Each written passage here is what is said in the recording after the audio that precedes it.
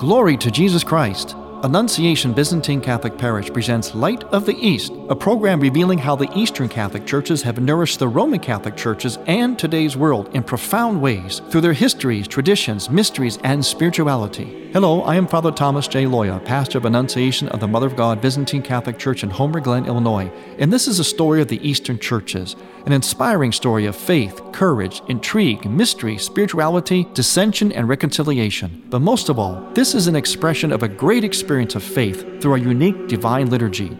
Join with me now as we look toward the Light of the East. Light of the East is also supported by Eastern Christian Publications, where you can find the prayers of the Catholic Byzantine Daily Office at ecpubs.com and easternchristianmedia.com, a broadband network for you to learn more about the Eastern Catholic Churches. That's easternchristianpublications.com. Light of the East is also funded by a grant from the Koch Foundation. Glory to Jesus Christ. Welcome to Light of the East. I am Father Thomas Loya, your host. Recently, there has been a lot of conversation, a lot of discussion, some of it very reasoned, some of it very heated, some of it very rational and spiritual, some of it kind of irrational, as oftentimes happens with hot topics in the church. The particular topic I'm referring to now is one that basically, at least the discussion, the heat was inspired by a recent synod, the Amazon Synod, called for by Pope Francis. And the reason why things got heated, because there is a concern, especially among Latin Rite Catholics, that Pope Francis will allow married men to become priests in the Amazon region in the South America, because he feels that there aren't enough priests there to minister to those people. The fear is, well, there's a lot of fear on different levels, but there's also, as a result of this fear, a whole lot of discussion, a whole lot of even scholarly discussion about this whole issue of priests and celibacy. Recently, a book was co-authored by Pope Benedict XVI and Cardinal Sarah, who is from Africa, and the two of them authored a book in which basically they're making the claim that celibacy is, in a sense, ontologically connected with the priesthood, and vice versa. From the Eastern perspective, it's a little bit different. We have a little bit different tradition. We, as always, the East and West arrives at the same place, but coming from different perspectives. So to get more perspective on this, and one that especially comes from the East, from someone who really knows what they're talking about, we're going to talk to a real live Eastern monk, a good friend of ours here at Light of the East. It is Abbot Nicholas from Holy Resurrection Monastery in Nanshians, Wisconsin. Welcome, Abbot Nicholas, to Light of the East. Thank you, Father Tom. It's always a delight to be on your show. Well, Abbot Nicholas, first of all, can you frame for us what the concern is from the West? I articulate a little bit, but I think you could add to that what the concern is and how we then see this issue from the Eastern perspective. In other words, this issue of clerical celibacy, or might call it mandatory celibacy for the priesthood. Okay. Yes, Father Tom, I think the bottom line for Eastern and Western Christians is that consecrated celibacy is fundamentally linked to the sacrament of baptism. It is the sacrament of baptism that was the sacrament that really made the Christian martyrs, the Red Martyrdom. And then once Red Martyrdom passed, persecution of Christians was no longer the norm in the Roman Empire, then we have the beginning of the more importance of White Martyrdom, consecrated celibates, consecrated monks. Mm-hmm. They weren't just celibates, of course. They just didn't abstain just from sexual relations. They also fasted, prayed. It was all a package. But they were, after the martyrs, the second most important category of Christians. And we might call them the early monastics, men and women. So they were seen to be the epitome of what it meant to be a Christian, most rigorous, the epitome of what baptism called us to. Because in heaven, of course, we won't have husbands and wives. We will be totally absorbed with God's glory. And so baptism is a prefigurement of the heavenly life in heaven. And in the early church, that was lived most rigorously by the monastics, the monks and the nuns. And so that's very important. Monastic life is the life of baptism lived extremely rigorously. It's not a different life. And so people ask me sometimes, well, priesthood is a sacrament. Is monastic life a sacrament? And I say, no, monastic life is the sacrament of baptism. It's not another sacrament. It's a sacrament of baptism that we all share, but lived to a greater degree. Now, of course, in time, just like the leaders of the church, remember we're talking about the early church, when to be a Christian you might be martyred. If you were baptized, you might be martyred. The Christians wanted to choose leaders that were equally as rigorous as them. And so the early bishops, most of the early bishops of the church, were martyred, or were willing to be martyred. You know, if you put your life on the line to be baptized, you weren't going to choose a leader to lead the Christian community who was just a kind of an academic or a CEO or an administrator or a bureaucrat. Obviously, you were going to choose someone who was as serious as you or even more serious. And so most of the early leaders of the church, the early bishops of the church, were in fact martyrs. Now, once martyrdom ceased to exist in the Roman Empire, at least substantially, then they said, well, no, we don't have martyrs. Who do we trust most of all that take their faith seriously? And so they went to the monks and nuns, the early monastics, who gave up not their life, but gave up everything else, poverty, chastity, and obedience, to follow Christ. And it was from those men, because, of course, leadership in the church, particularly sacramental priesthood, was a sacrament to men, and they chose men who were celibates, who were monks and nuns, if not canonically, certainly in charism. And they were the early bishops.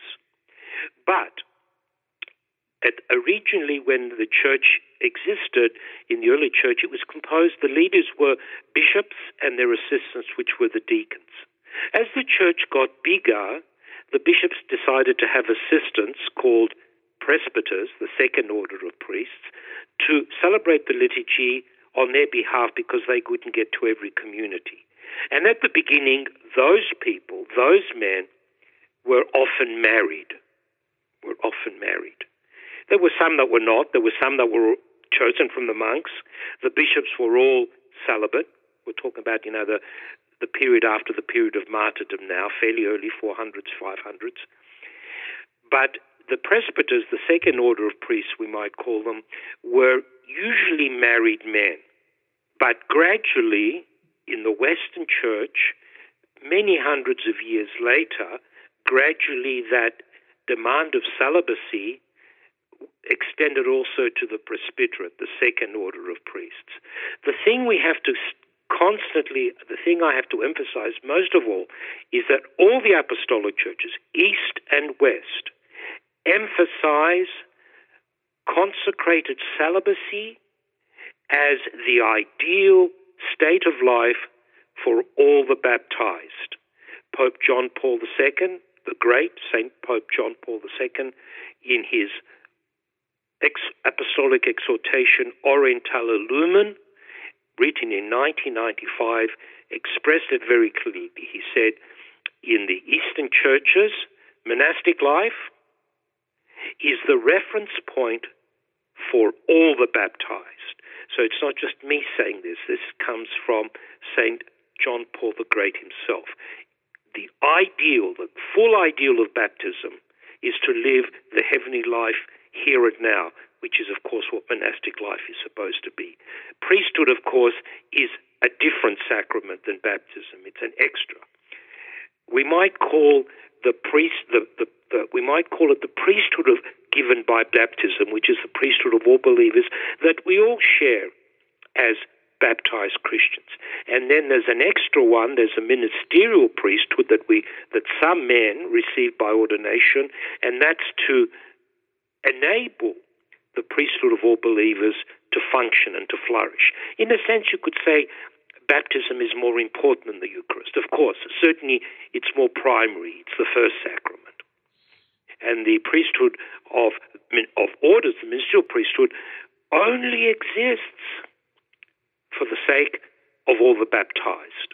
Abbot Nicholas, what do you think about the claim that very early on in the Church, East and West, that when a man was ordained to the priesthood, and then some will even say this was the case even with the first apostles, that they had to live as celibates, even though they were married, from that point on, that continence was required of them?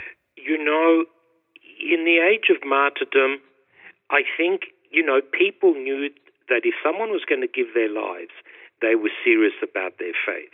If you're prepared to give your life for your faith, they didn't ask too much about celibacy. I think from the very beginning, consecrated celibacy was not primarily a ritualistic purity role. Catholic Radio gives us an opportunity to become part of a larger family. It can be so lonely when we are struggling in our faith or just try to live our faith on our own. But Catholic Radio connects us to that larger community of faith where we're able to get the support, the encouragement, and the grace that we need to not just struggle on, but to really celebrate all the blessings that God brings into our life through our Catholic faith. Dr. Greg Popcak thinks Catholic radio is important. So should you. Canonically legislated for bishops and presbyters from the very beginning, that's a different issue, I think, but not as important. But certainly it was an ideal from the very beginning. How it was practiced, though, it was practiced differently in East and West, certainly by about the 5th, 6th century, 7th century. I think that's what we can say. I don't know that we know definitively how this was legislated for. And that's not that important. What the legislation isn't as important as what the theology, the charism, the ideal was. We will talk more with our special guest, Abbot Nicholas from Holy Resurrection Monastery in St. Nazianz, Wisconsin, when we return. I'm Father Thomas Loya on Light of the East. Light of the East is also supported by Eastern Christian Publications, where you can find the prayers of the Catholic Byzantine Daily Office at ecpubs.com and easternchristianmedia.com, a broadband network for you to learn more about the Eastern Catholic Churches. That's easternchristianpublications.com. Light of the East is also funded by a grant from the Koch Foundation. I'm David Carollo, Executive Director of the World Apostolate of Fatima, USA. And you are listening to Father Thomas Loya on Light of the East.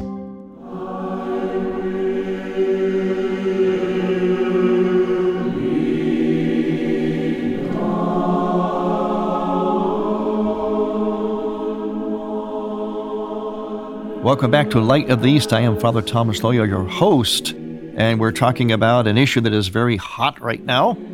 And we have an expert. We brought in the big guns here on Light of the East, the real McCoy, Abbot Nicholas, a for real Byzantine monk, and these monks are for real at the Holy Resurrection Monastery in St. Nazianz, Wisconsin. And Abbot Nicholas is giving us some perspective on this whole issue of priesthood and celibacy. Can priests actually be married even in the West? How did this come to be? What is that in relation to baptism, monasticism, and so on? Abbot Nicholas, let me ask you this question.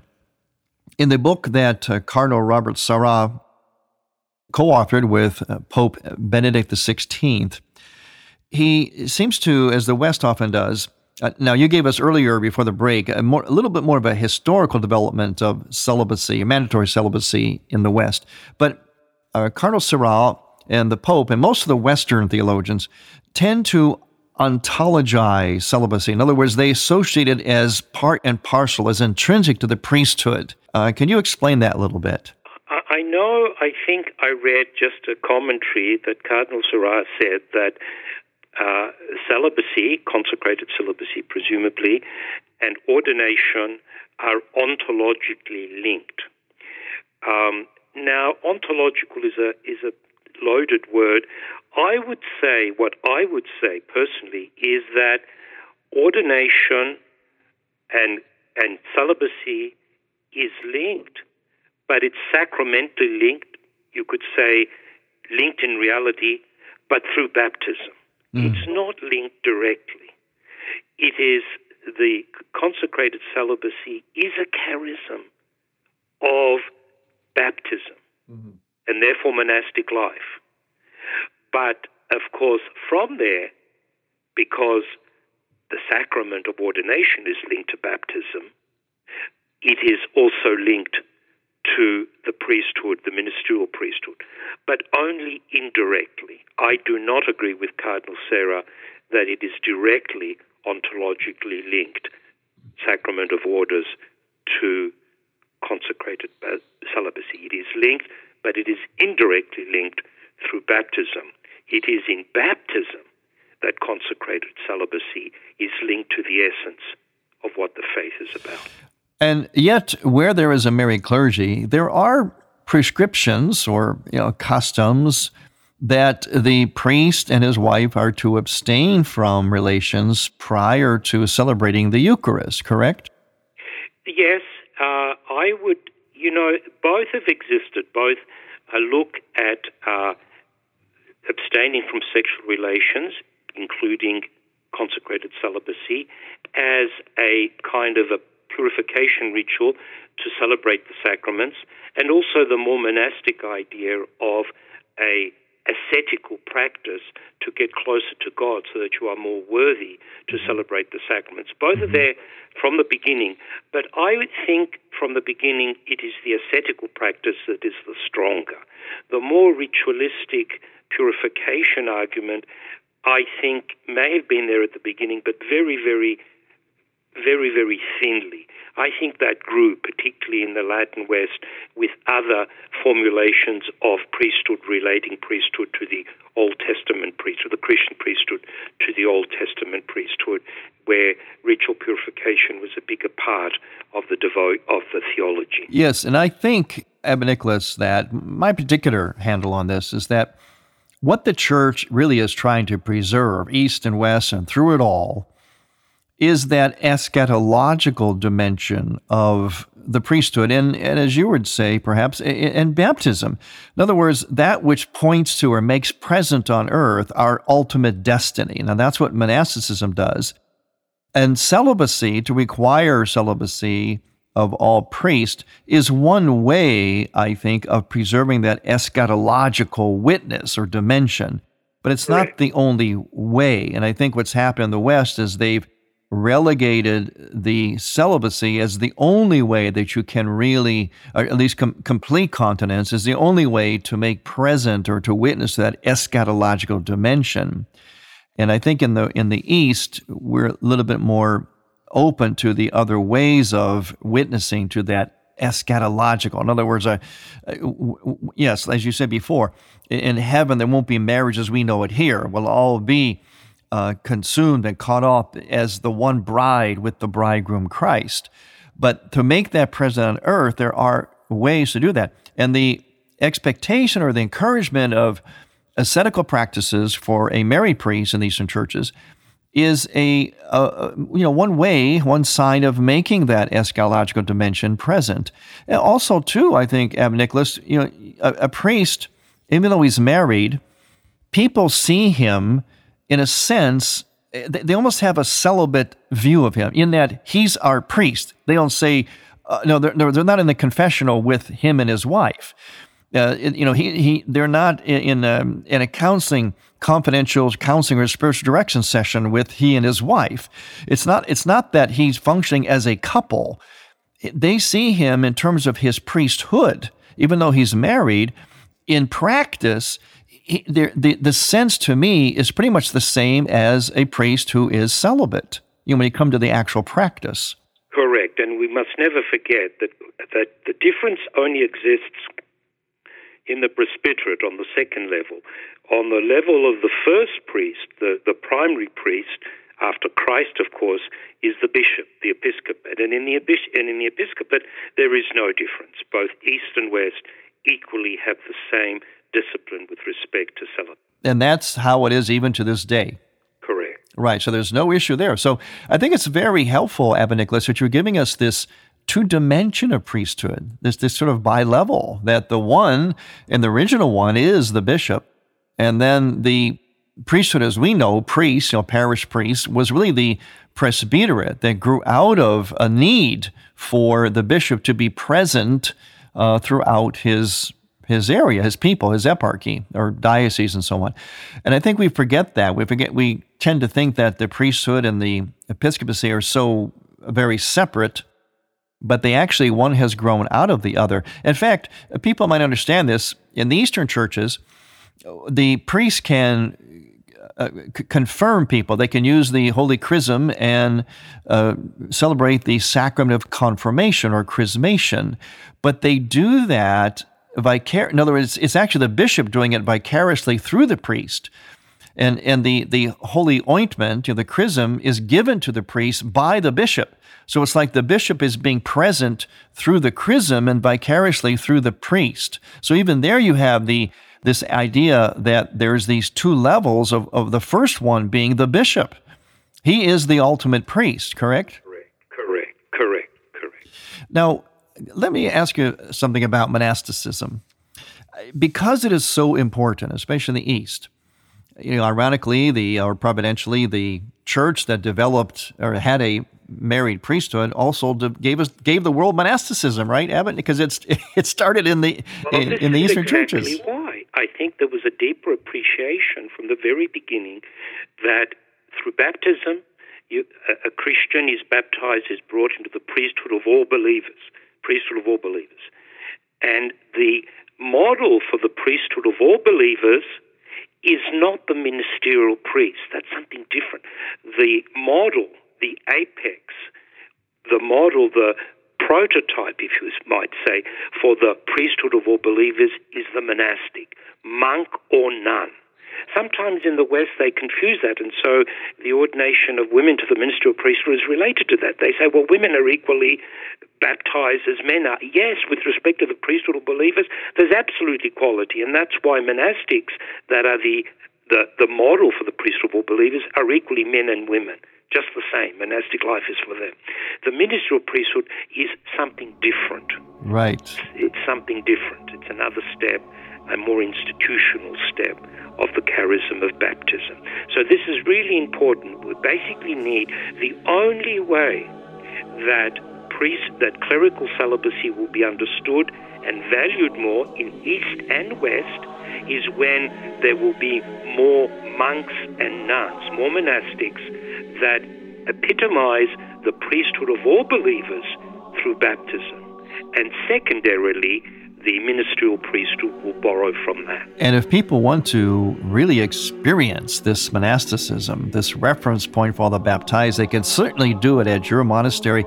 Tell us, where can people get in touch with the monks there, with your monastery? Well, you can check our webpage at www.hrmonline, initials for Holy Resurrection Monastery, hrmonline.org. If you Google that, or Holy Resurrection Monastery, Wisconsin, St. Nazianz, you'll get a lot of information from our webpage with more details of how to contact us. And we got about half a minute left here of Abba Nicholas. How would you suggest that families can inspire, we want to inspire vocations. How do we inspire vocations to monasticism? First of all, by visiting the monasteries and experiencing these men and women who have taken their baptism seriously and outwardly witness to it, then it's contagious. Don't read about it, we don't talk about it, that's not enough. We have to see it in action, and then it's contagious. Bring them to a monastery. That's the best way of getting them hooked. Thank you so much, Abbot Nicholas, for your wonderful insights. And yes, please do visit Holy Resurrection Monastery in St. Nazianz, Wisconsin. Abbot Nicholas, thank you for being on our program today. We'll certainly have you back again. Thanks again, everyone, and God bless you all. Yes, and thank you for listening, everybody. I'm Father Thomas Loya on Light of the East. To hear Light of the East again, visit ByzantineCatholic.com and click on the Features and Programs tab, and on iTunes. Thank you for listening to Light of the East. We encourage you to tell a friend about Light of the East and to visit ByzantineCatholic.com. Light of the East is produced by ADC Media.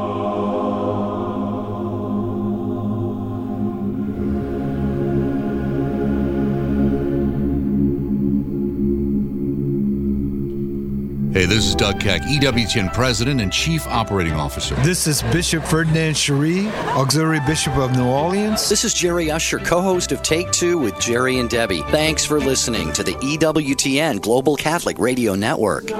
Thank you for listening.